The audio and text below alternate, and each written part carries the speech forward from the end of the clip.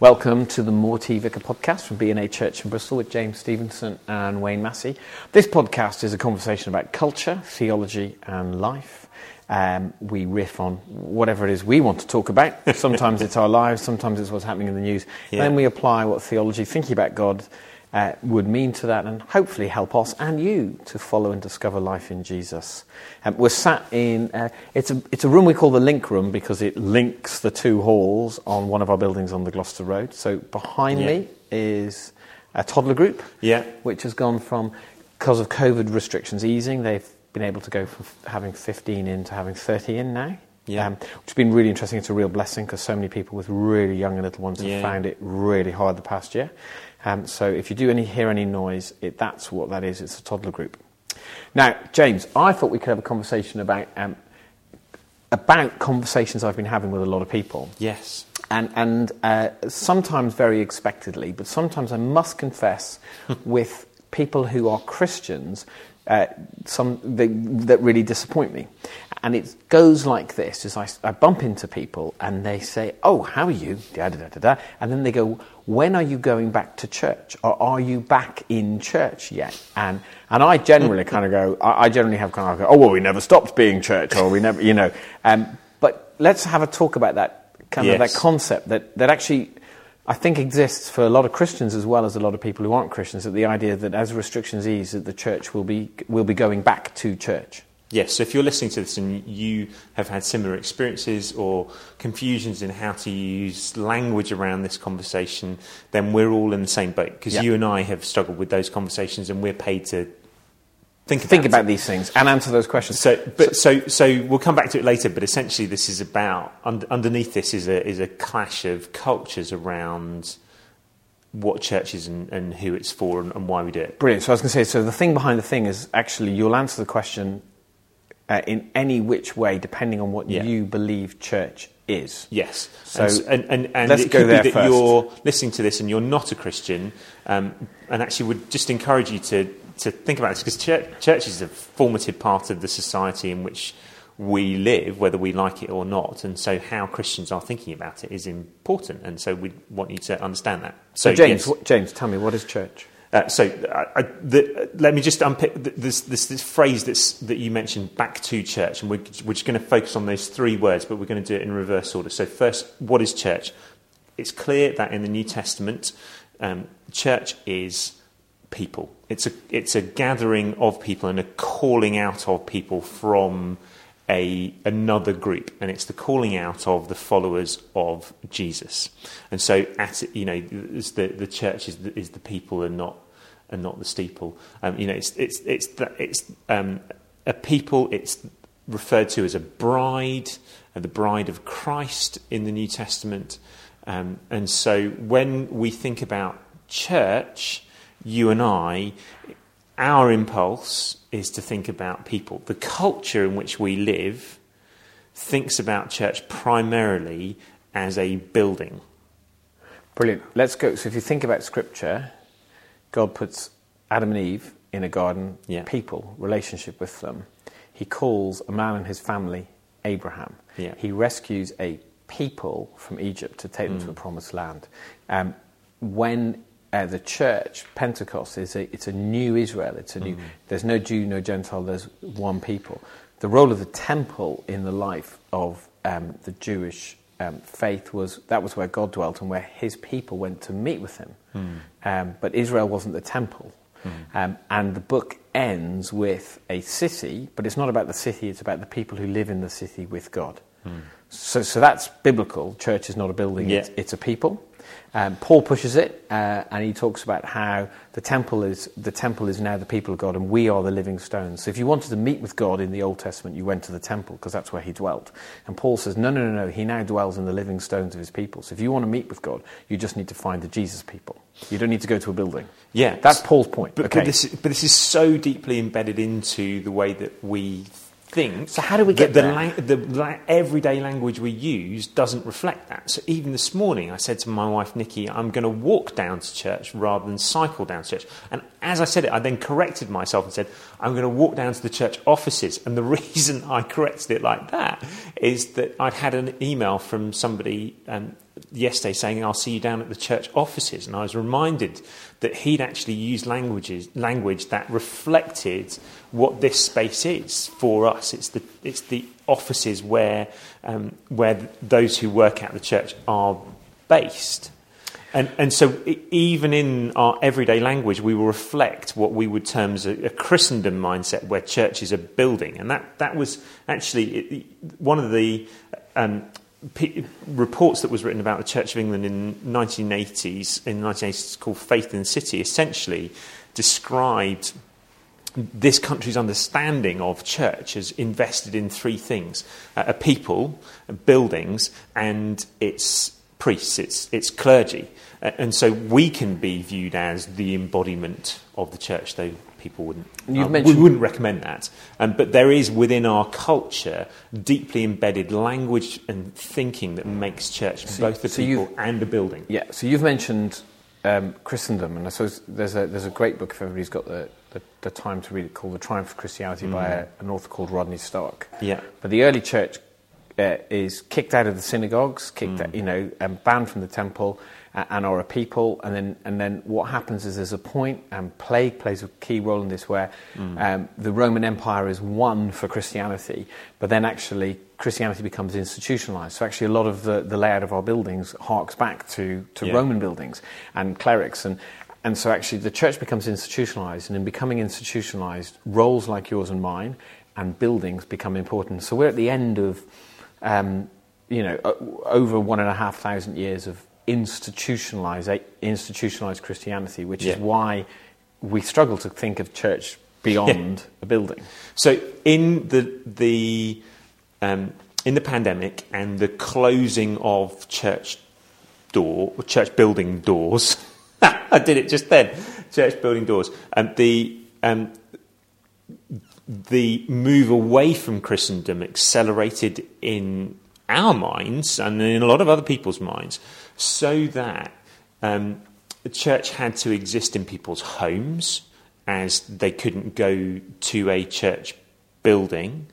And actually, as we and many other churches around the world engaged in the mission of God in serving the poor and the most vulnerable, suddenly we began to think of church and use language around church as something that wasn't just happening in homes or in a building on a Sunday. When we serve the poor in our weekly meal for the homeless and vulnerable, it's called Soul Food. I had a conversation with somebody the other week and said, actually, this is part of what it means for us to be church.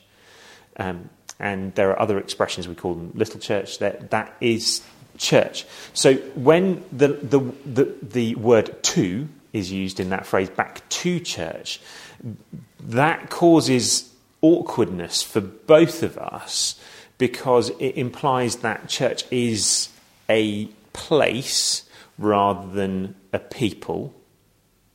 And it doesn't enable us to think about the kingdom of God. So in the New Testament, in Acts in particular, the church is constantly catching up with the kingdom. God is ahead of the church. He's ahead into Jerusalem, Judea, Samaria, and to the ends of the world. And the church is catching up with what the Holy Spirit is doing as the kingdom of God breaks in. So the primary thing we think about with the word "to" is movement. Yes. And what you've just unpacked brilliantly there is a theological and a biblical understanding of movement within the kingdom of God and within faith, is that God moves first. He creates first. He comes looking for Adam and Eve first. He calls Abraham.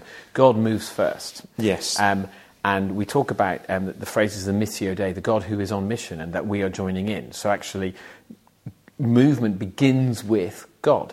And yet, the phrase back to church implies that the prime movers are us going to find some stationary God who's locked himself in a building and is waiting for us to turn up. Yes. So we've taken the word, and we've. It's not that we've slightly misunderstood what movement is. It's actually we've turned it completely around by 180 degrees. We've made ourselves the prime movers towards God, as opposed to God being the prime mover towards us. And you just need to go. There's this thing we celebrate at Christmas called the Incarnation, which mainly is about the extent that God will move towards us, that he'll become one of us. Yes. And it's not to say that gathering together as the body of Christ in one place and worshipping isn't really important. It's good to do. Do not give up meeting together. It's important. But it is to say that is not the sole expression of church. So meeting in a building is going to be a beautiful thing. It is a beautiful thing. We will not stop doing that. But is it only a partial expression of what it means for us to be church? Meeting in homes, meeting in little churches is a vital part of what it means to be church. We see that in the New Testament. There's the temple and home. But also being the church, we are the church on the mission of God, in the mission of God, outside of the walls of a home, outside of the walls of a church, is part of what it means to be church. So going back to church, if we just say, yes, we're going back to church on this date, it misrepresents what it means for us to have been church in this last year or so, where actually we have been church in homes when we've been allowed to. We've been together. We've been church in homes when we've just been ourselves with other members of our families in homes, if other members of our families had been Christians. And it misses the fact that we've been serving the poor, serving others, the most vulnerable, through the pandemic as restrictions have allowed, and been church in those settings. Where 2 or 3 are gathered in my name, there I am in the midst of them. So that's 2. And then, sorry, I'm in danger of going on a bit of a rant here, Wayne, but the phrase back, or the word back, is something that I struggle with, because if you think about this through the lens of what happens on our screens, when I watch something, I can press stop, I can press pause, I can press rewind, I can press fast forward, or skip back, skip forward if you're a YouTuber. But with the Church of Jesus Christ, the only mode that it is ever in is play. Yeah. Because God is alive and he is here with us. He's not wanting us to exist in a year previous to this, or as I have done in the past, 6 months ahead of where we are now. God hasn't stopped in the pandemic. He's not paused. He's not in need of rebooting. He's here now and alive. And what is happening now is what he cares about that. And so we're not going back to implies a resetting and a rewinding to where we have been previously. And some people may not hear that, but that's what I hear, particularly because we're in an institution that probably, as Rick Warren says, you don't drive by looking in your rear view mirror. You look at what's ahead of you. And we have to be honest and recognise that we're part of an institution that likes to drive by looking in its rear view mirror. So the phrase back to can express something of that cultural jarring and want to return to something, rather than actually the Lord has done an astonishing thing in his church during the pandemic, and we want to join in with what he's doing, and he's pressing play. So what you want to do is you want to filter your desires around what church might or could or should look like as the pandemic eases. So a desire to gather with others, to celebrate who Jesus is and to worship is good and biblical and holy. A desire that above all else it must look like, and it could be whatever style of church it was you liked, and it, is probably idolatrous, actually. And that could be around, modern evangelical worship with guitars and drums, or it could be around traditional worship with choirs. Yeah. But a desire that says it must be like that is idolatry. A desire to gather with God's people to celebrate Jesus is good. And it's about filtering those desires and trying to work out where they lie within us. Paul to the Philippians, he is talking about his old life in Judaism, but he talks about forgetting what lies behind and uses the image of a runner who's running towards a prize. And Tom Holland, again, in Dominion, which we just keep referencing all the time, but he points out, he's not the first to point this out, but one of the gifts of the Jewish and the Christian faith to the world is this idea that history has an end, a teleos, a goal, somewhere that it's headed. And as the church, we are headed towards that goal. And interesting enough, we are ahead of the curve because we know the one who is the goal. And so every time culture shifts and changes, we join in back to the two thing with what God is doing in being His church in that new culture. And the times when the tide of faith has gone out is the times when the church has forgotten that God moves first and has forgotten that how the church was doing stuff might have been cultural and not godly, and therefore might need to change. And we sense that we're in one of those seasons at the moment that the gift of COVID to the Church of Jesus Christ is actually, what does it look like to be the church in post-Christendom in the West and to be moving towards people with the good news of Jesus and not asking them to come to you? So I've just started watching a drama on Netflix called Lupin. The French one? The French one. And have you noticed? I know this is my tangent, everybody, but actually, no, it's my tangent. No. Are you telling me this thing? On Netflix, French shows don't have to be very good, but because they're in French and filmed in Paris, like 10%, Call My Agent, we love them. Anyway, tell me about Lupin.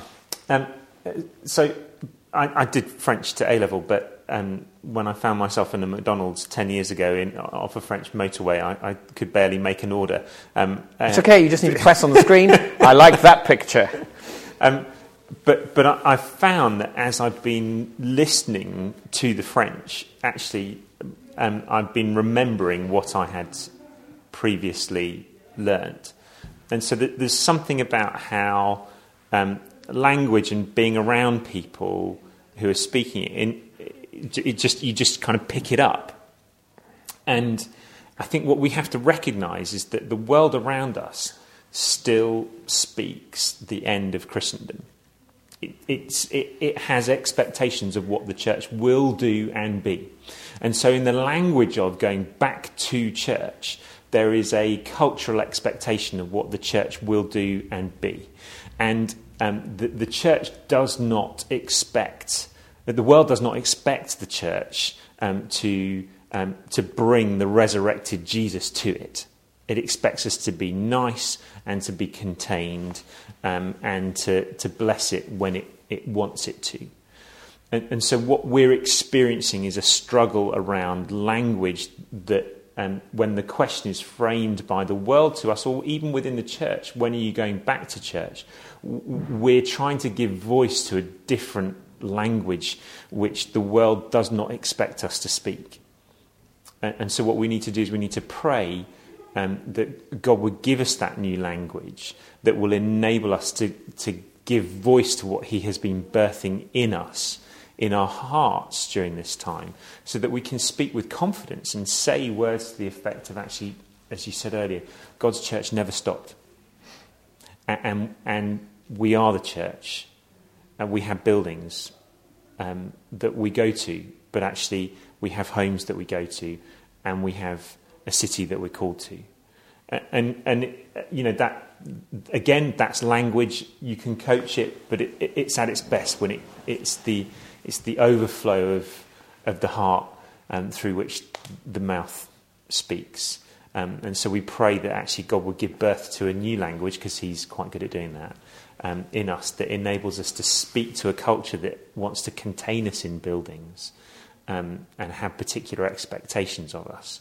But actually we're not going to relearn that language. We're going to speak the new language that God has put in our hearts. So, if somebody says to you, when are you going back to church? Don't go, oh, we just have. Don't say, oh, we never stopped, because that also will turn them off. Do say, we're doing this, and then invite them. And it could be your home, it could be a Sunday gathering, it could be a soul food, it could be a Boxers of Hope, it could be a Beyond the Gate, it could be an Alpha course. But just say, we're doing this. Would you like to come? That was Morty Vicar, Culture, Theology and Life. And we'll be back again with another episode, as sure as eggs is eggs. God bless.